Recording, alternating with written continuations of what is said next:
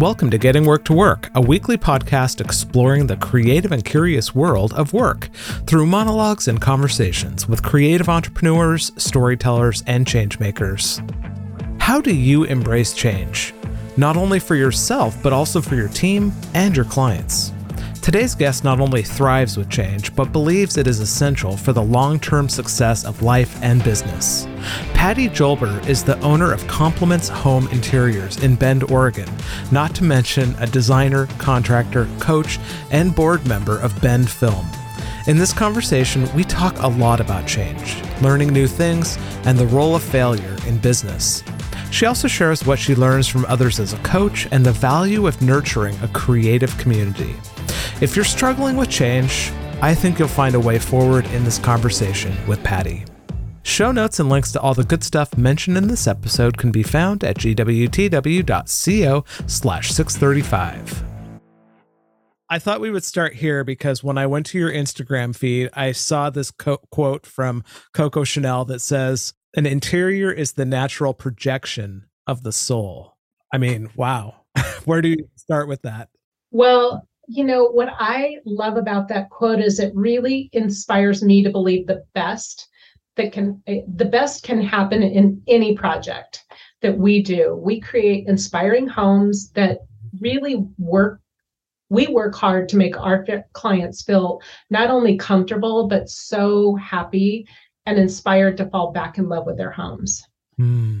Because I think that people, we just like we fall in and out of love with our spouses, right. We fall in and out of love with our homes, and we come back around to, oh wow, this is the spot where I want to be.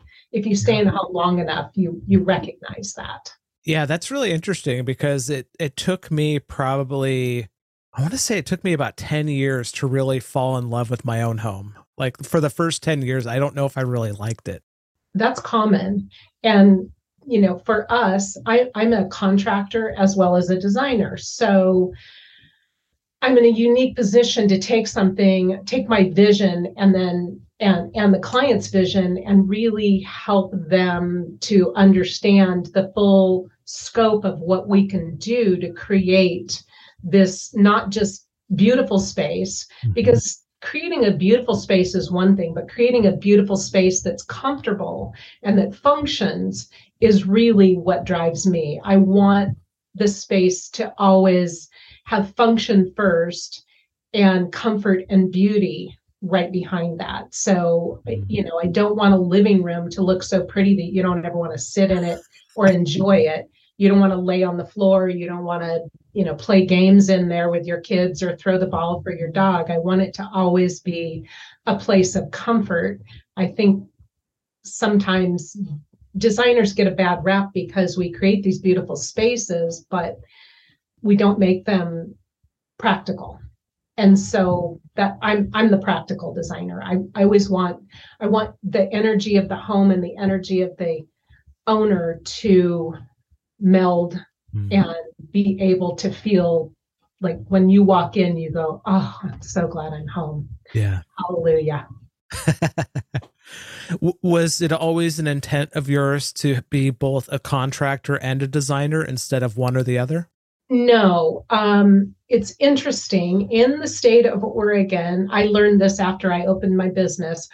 As an interior designer, I could design, I could sell product, but I could not ever give anybody I couldn't send an installer to do any of my creations without having my contractor's license. So it's the first time that you, even as something as simple as a window covering, as a blind or a drape, if you're having a subcontractor go into someone's house, you need to have your contractor's license. Oh, wow. And it was probably 4 or 5 years in when I realized it, and I had kind of a scare, if you will. I was working on a project where I was doing exactly what I was qualified to do, but I got called out by the city of Bend and they red flagged this project. Well, someone had asked me to come in to design, to sell them product, and then they asked me for recommendations of people to use, which I gave them. I never never did anything beyond that, but it made me realize, no, I really need to have my contractor's license because exactly that. So I promptly got it and didn't really use it much more than installing drapes and blinds and maybe a few other things. Most of the things that I did to begin with were working with builders who wanted me to help their clients or help them with a spec home. And then from there, during the recession, I had 3 or 4 people reach out to me to do remodels. And I fell in love with the remodel section of this business. And it took off from there. And I'm probably at the point where maybe 80% of my business, maybe 90 are remodels. Wow. And where I'm the contractor, we take it all the way from, I have 2 senior designers working for me and an operations person who does all the back end project management and scheduling and procurement. And we take it all the way from start to finish. And it's such a gratifying feeling. Yeah. I love how, I mean, that is a great illustration of how when you're open to change and step into change, that it can transform you in ways you never thought possible. Yes, I agree. And I really feel as small business owners, if you're not constantly either learning or pivoting or looking ahead at what you can do better, how you can improve yourself, improve your business, improve all of your processes. My processes are constantly in flux. Yeah. I used to drive one of my old employees nuts because I'd say, okay, we're going to try this. Oh, nope, that didn't work. Let's try it this way. So I am really curious about how I can make the experience for my clients and the experience for my employees the best possible. How can I constantly improve my business so that it's a place that I feel proud of? Have you always been that comfortable personally with change, as it sounds? I mean, it sounds like you've mastered something that many don't. Yes, actually, I have. Right out of college, I moved to Mexico City, 6 days out, drove my little Volkswagen Beetle down in 1983 and lived there for 2.5 years. And it was such a great experience, and moved from there back to California, to Puerto Rico. I moved a lot in the first probably 10 years, 11 years after college, and then was living in Scottsdale and met my now husband and fell in love and moved to Bend. And so, I'm really comfortable with change, and it makes me uncomfortable. And usually when something gives you discomfort, it means that you're on the edge of change. And I like that. Yeah. How do you, I guess, internalize change in a way that allows, I don't know, there's a relationship with change personally, but then when you have teams involved, change can be very challenging to manage. So how do you make it safe, I guess, for others to deal with change? Wow. I love that question. I guess thinking through what the process is going to look like, what that change is going to look like for them, to try and make it as positive as possible, to have them understand what the benefit of the change is to them. It's not just to me, but what the benefit is going to be to my employees over just doing something the same old way. So, I think I referred to her previously, but I had an employee who was very resistant to change. And because of her, because she was the person, when I do my coaching, we talk about being a who, a what, a why, or a what if person. And she was a what if person. She was constantly saying, well, but if you do that, what if this happens? And I finally got to the point where I stopped bringing up new things because it was so frustrating. She questioned every single change I wanted to make. When she left, my business has accelerated. And she was such a wonderful employee in so many ways. She took deep ownership, but but she stifled creativity. She stifled change. Mm. So I think I thrive on change, and I thrive on um, what that does to my business, what it does to me personally, how it makes me inspired to constantly grow. Yeah. And what I love about that too is, as an interior designer, as a contractor, I mean, design is all about change. Yes. It's about as small, as subtle as the change of color, all the way to trends, to regional influences, to global influences. Exactly. I Yes. mean, it's like surfing in a sea of change. Exactly. Constantly, and yet respecting my client's desire to stay comfortable Mm. within there. One of the things I learned early on in design is everybody lives within a box. Your box might be large, it might be small, but we all have boundaries within that box. And you don't really want to take somebody too far out of their boundaries, or they're going to be really, really uncomfortable. Wow. Wow. I mean, I was going to ask, how does good design make a home comfortable? I think you just said it in a pretty metaphysical way. Yeah, it good design. Well, we'll tap into that, because good design makes a home comfortable. And I can use my own living room as a perfect example. For many years, I had a rectangular um, coffee table sitting in front of my sofa. And it was, a normal size, average, nice, beautiful, custom made, but normal size coffee table. But nobody ever wanted to sit in my living room. And I Mm. couldn't figure it out. And I finally decided, okay, I'm tired of this coffee table. I want a new coffee table. And I brought in a round coffee table. And it may be as simple as the comfort of walking around something. Having that table, that round table, changed my entire comfort level in that room. And now I spend every morning drinking my coffee in there. My husband and I sit and talk and drink coffee and read. We play games in there. We have a chess set up on the coffee table. My children play chess there. We play every night. We play cribbage. So it became truly a living room Yeah. versus a sterile spot where nobody felt comfortable. And I think that kind of describes everything. Yeah. Oh, I mean, that's so interesting that we often think of change as this giant, changing everything, when in reality, it can be the simple shape of a table. Exactly. Exactly. It can be adding or taking away furniture. If there's too much furniture, it makes a room uncomfortable and feel claustrophobic, or adding a couple of chairs so that you can have this group setting and really contain it.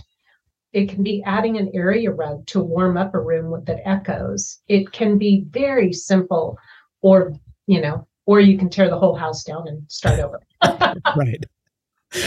Which is fun Do too. that too. Yeah, we do all of those things. And when you walk into someone's home, are you able to see what it is, or is it through conversation that it unfolds what's needed? I'm going to say yes, because it's both. Because we really want to know the personality of the person and the personality of the home. Mm. And we do, sometimes it can be as simple. I'm just finishing a project of a house that was built in 1984 in Sun River. And this house had 6 steps walking up into it, and 4 steps walking down into a living room. And then you had to step up into the dining room, and then step up again into the kitchen. So when I walked in the house, immediately I could look at that and see that if we took everything down to one level, it Mm. was immediately not going to feel chopped up, and not going to feel it was going to feel more comfortable for everyone. And then the homeowner had an idea of removing this closet and opening up their kitchen. And I hadn't thought of that. So it becomes this melding of the minds of how can we work together so that their vision and my vision become the same vision. Yeah. It sounds to me too, there's a process of getting your ego out of the way as the designer in quotes Oh and being gosh, the designing partner. absolutely. We have zero ego in our business. Since the beginning, it has always been about my client and what they're looking for. When people ask me what my style is, I say it's not important. My style isn't important. It's the style of you and the style of your home is what's important. So Yeah. how can we make it so I'm never going to live in your house? You are. Right. I want to make it so that people feel so safe and they feel like their home is their sanctuary.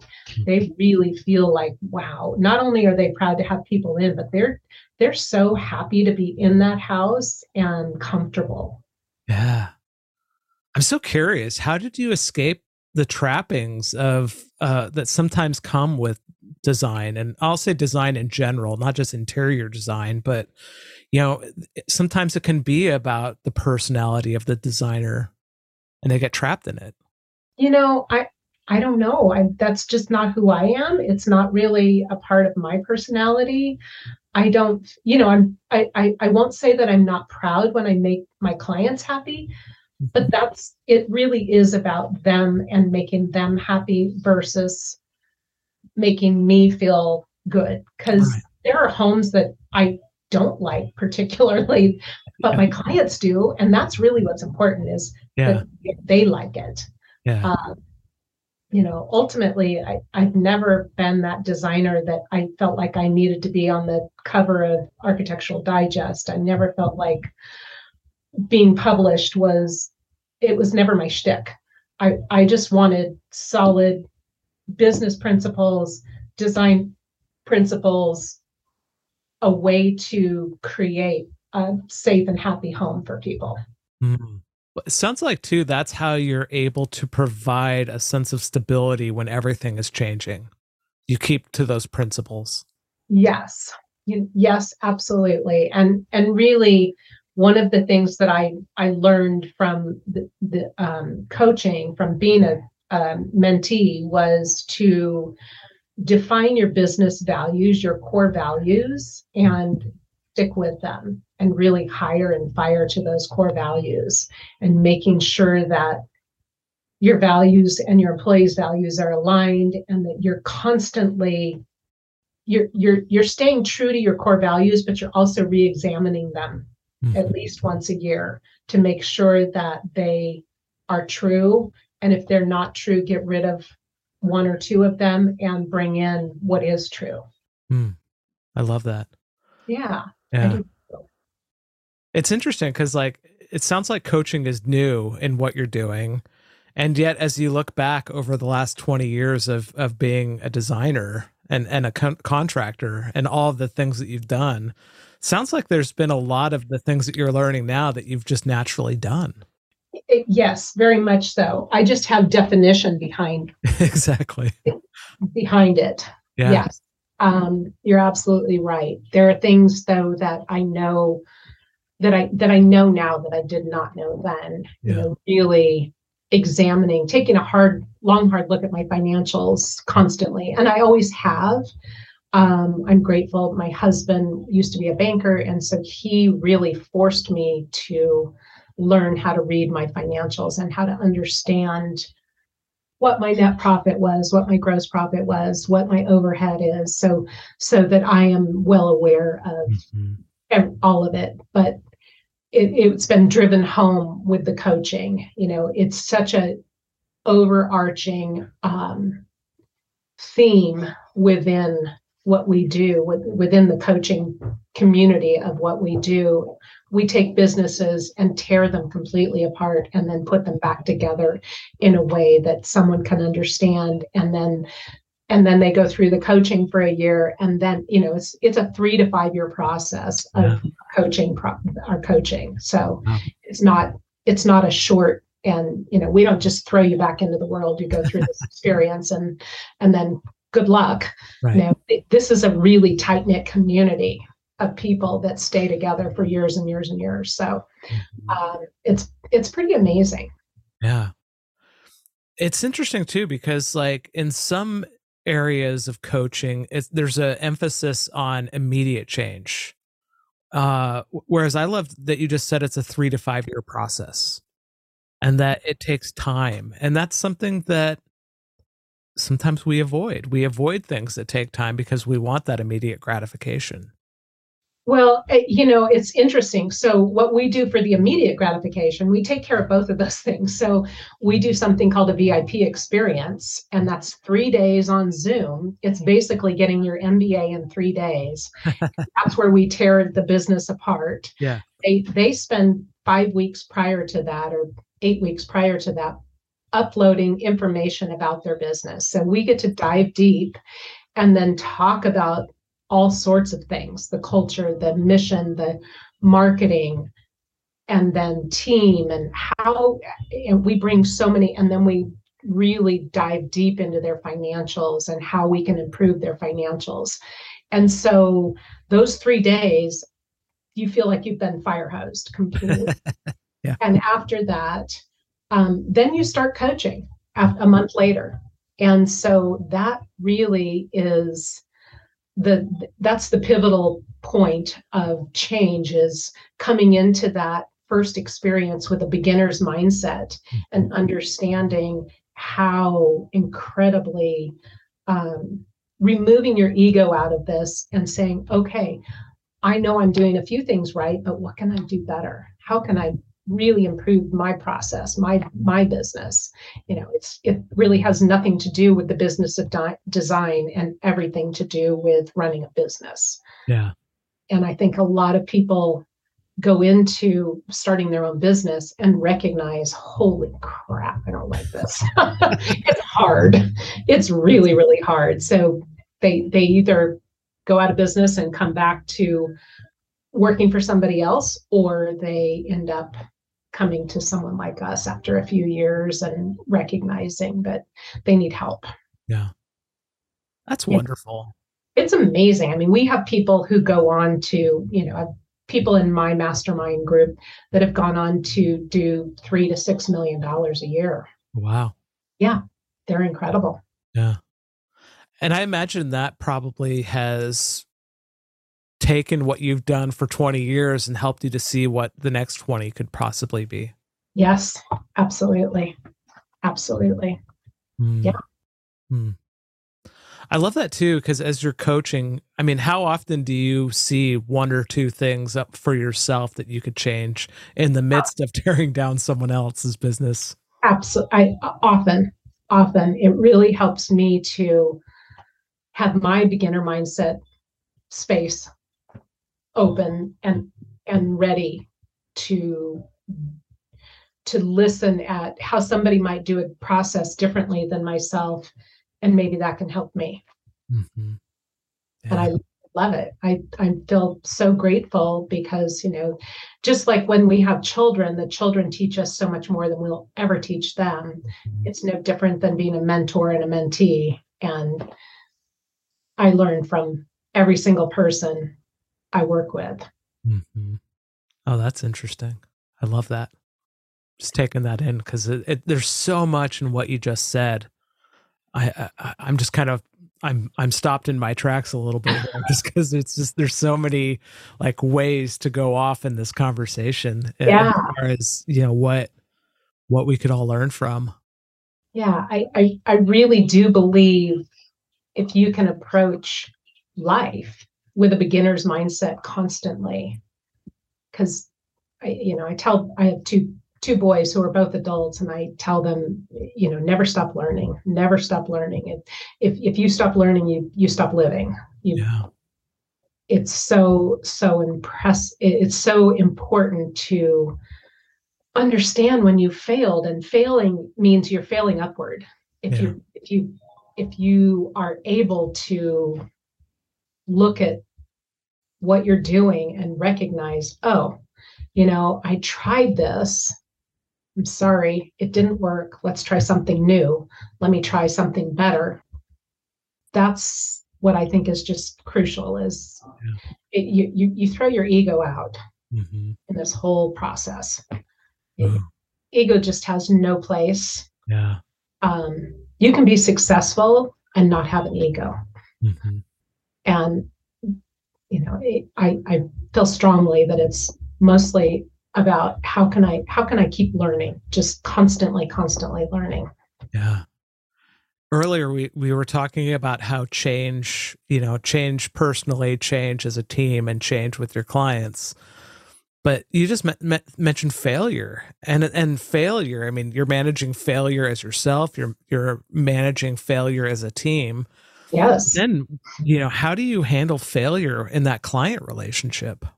Oh boy. And that is such a great question. And I am dealing with it right now. I'm dealing with, a designer who worked for me for a couple of years and left. And then I am picking up the small messes and big messes that she created.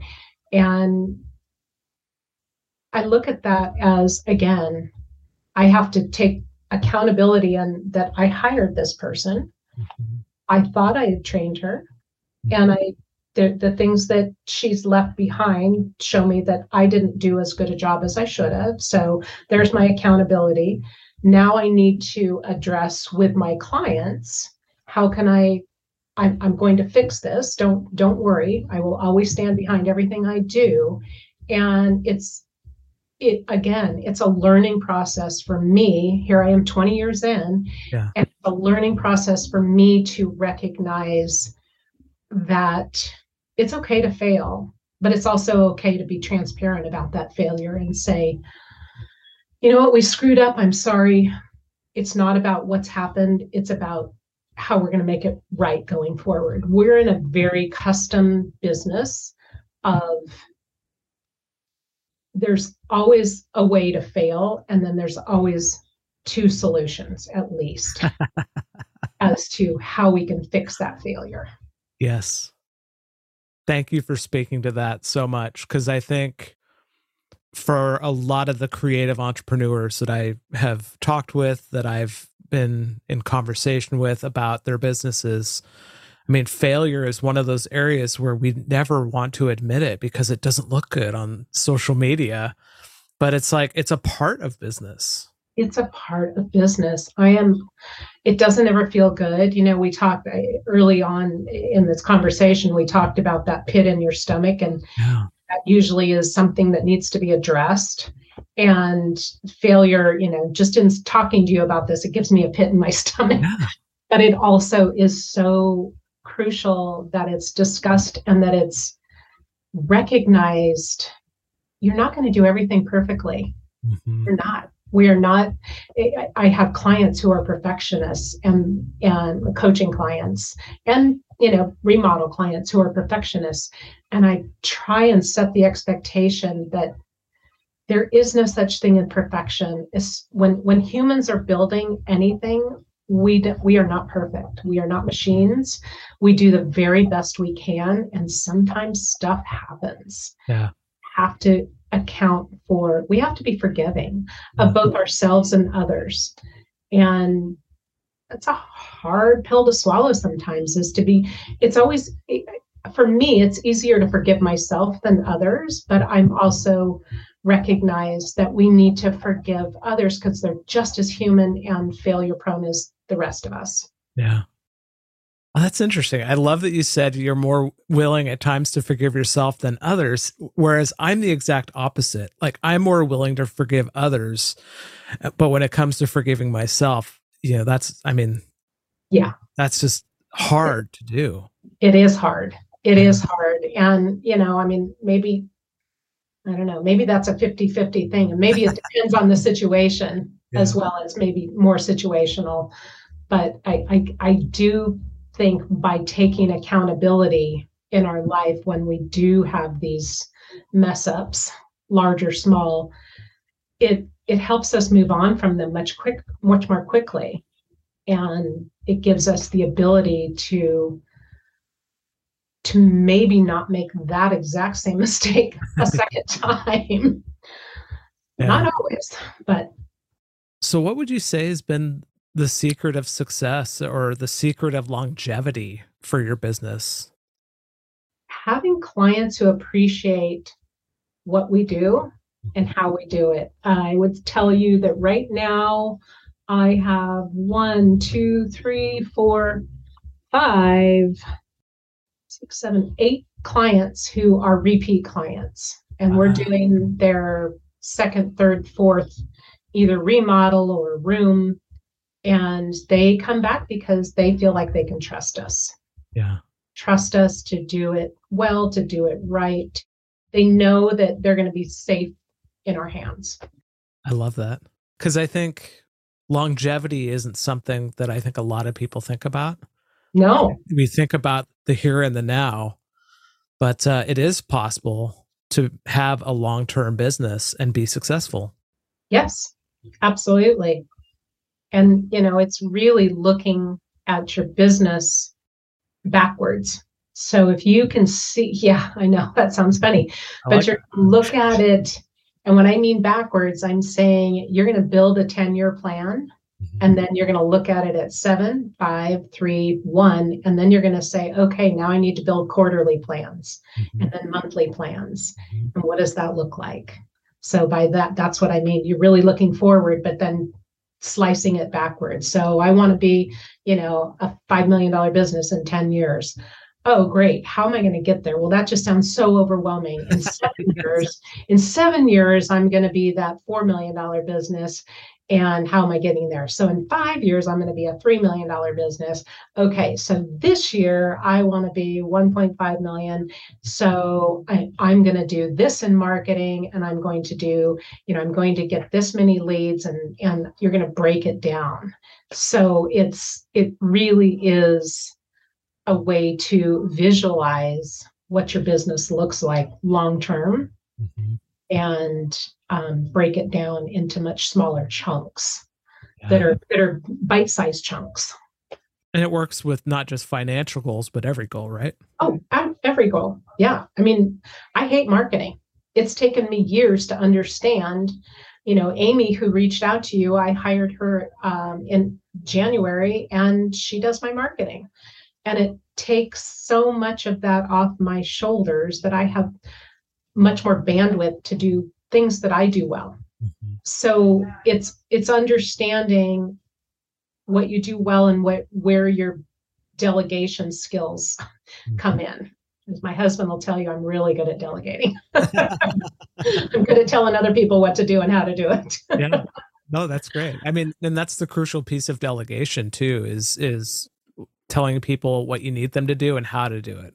Right. I love that two piece, definition there. Yes. And I also, I won't say I'm the best communicator, but I do think that it's crucial that we learn the style of the person we're talking to and communicate with them in the way that works best. At what point did getting involved in the community enter who you are as a person? Probably not till about 5 years ago, I really started looking at community. That's not true. I've been involved in my local subdivision. I was on their architectural review committee for years. I was on it for 5 years and then was off of it, and then was on it for another 5 years, and then recognized I wanted to do more. And that's when I joined the Bend Film Festival, or Bend Film. We're really not just a festival, we're so much more. So the Bend Film community, and then shortly after that started coaching as well. So I find that all of those things, while they're different communities, they're all community. And I love the feeling of community and being able to both give back and take from that community. Yeah. It definitely feeds my soul. Yeah. What brought you to film? What brought me to film is I felt like I was doing so much work on my business. I needed something that was lighter. I needed something that was fun. And while and I say that, and I watched a lot of really dark films over the last week at our film festival. But yeah, I needed something that had a joyous component to it, something that brought other people joy as well. So. Yeah.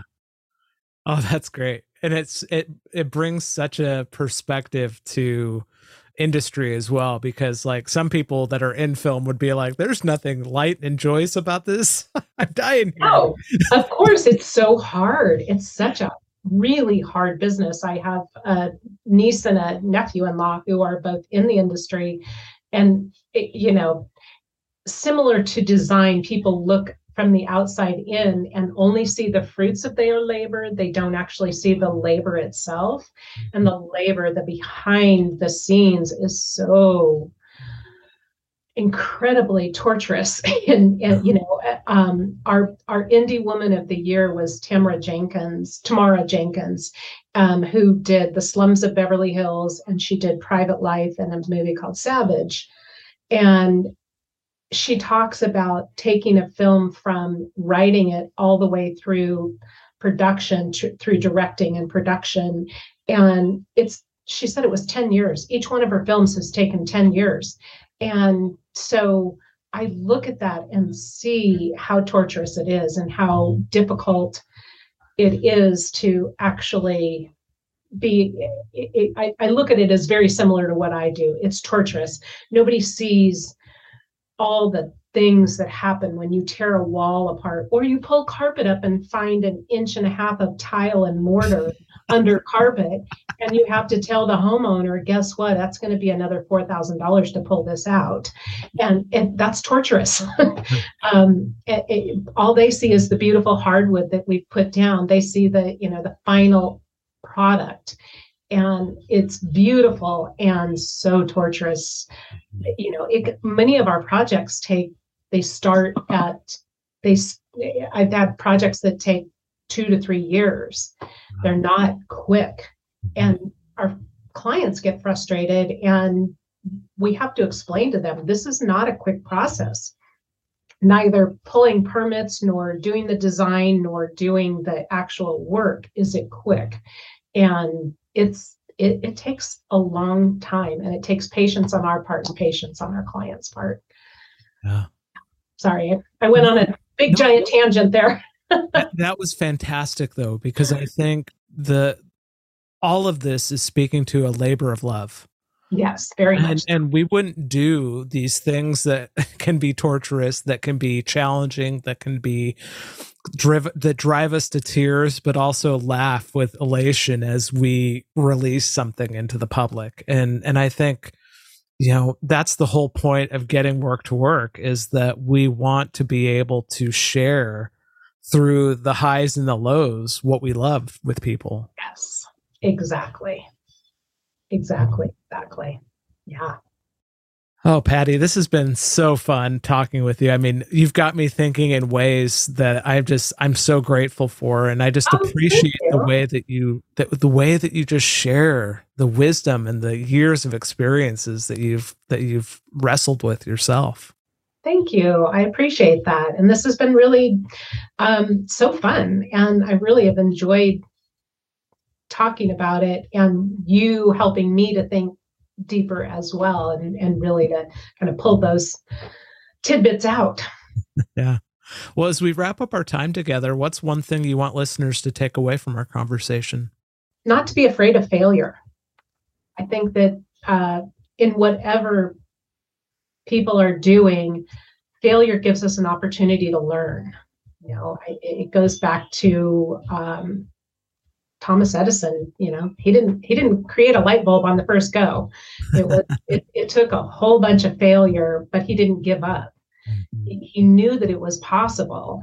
And when people start a business recognizing that failure is just another step along the way, it's not a definition of who you are. Being fired is not a definition of who you are. It's a definition of who you get to become. You get to learn from these mistakes. I think we have these unrealistic expectations out in the world right now of, all these people who were overnight successes. And I say that with quotations around overnight, and nobody was an overnight success. Yes, they had amazing ideas, but those ideas, Microsoft and Apple and all of those things came with failure. They came with disappointment. And it's showing up every day. It's the slog. I don't care what business anybody is in. It's a slog to show up every single day and to be able to do what you do every single day and find somebody who's appreciating what you do every single day. Yeah. Well said. Thank you. I mean, I'm approaching year 17 of doing my business, and it's gone like very left, right, up, down, back, forward. I mean, it's been not what I ever expected it to be. No, nor mine. I think one of the things that I love about being self-employed and having my own business is recognizing the journey you've been on and excited for what's to come. Yes, I totally agree. Totally agree. Well, final question for you. What book, podcast, or resource is currently blowing your mind right now? Oh, wow. Okay. So I love the founders of Pearl Collective, which is my coaching company. I love Creative Genius from them. It really addresses how interior businesses can run more efficiently. But I'm going to back it up and say, too, the other one I love is Jay Shetty's On Purpose. It is always stretching my brain, and it makes me want to be a better human. I love listening to him. There were a few quotes that I took from this episode, but if there's one that I'm going to end with, it's this. If you stop learning, you stop living. What can you learn today? But not only that, combine it with the story that Patty told about changing the simple shape of a coffee table. All it takes is one small thing to learn, one small way to live again. Until next time, may creativity and curiosity fuel your life.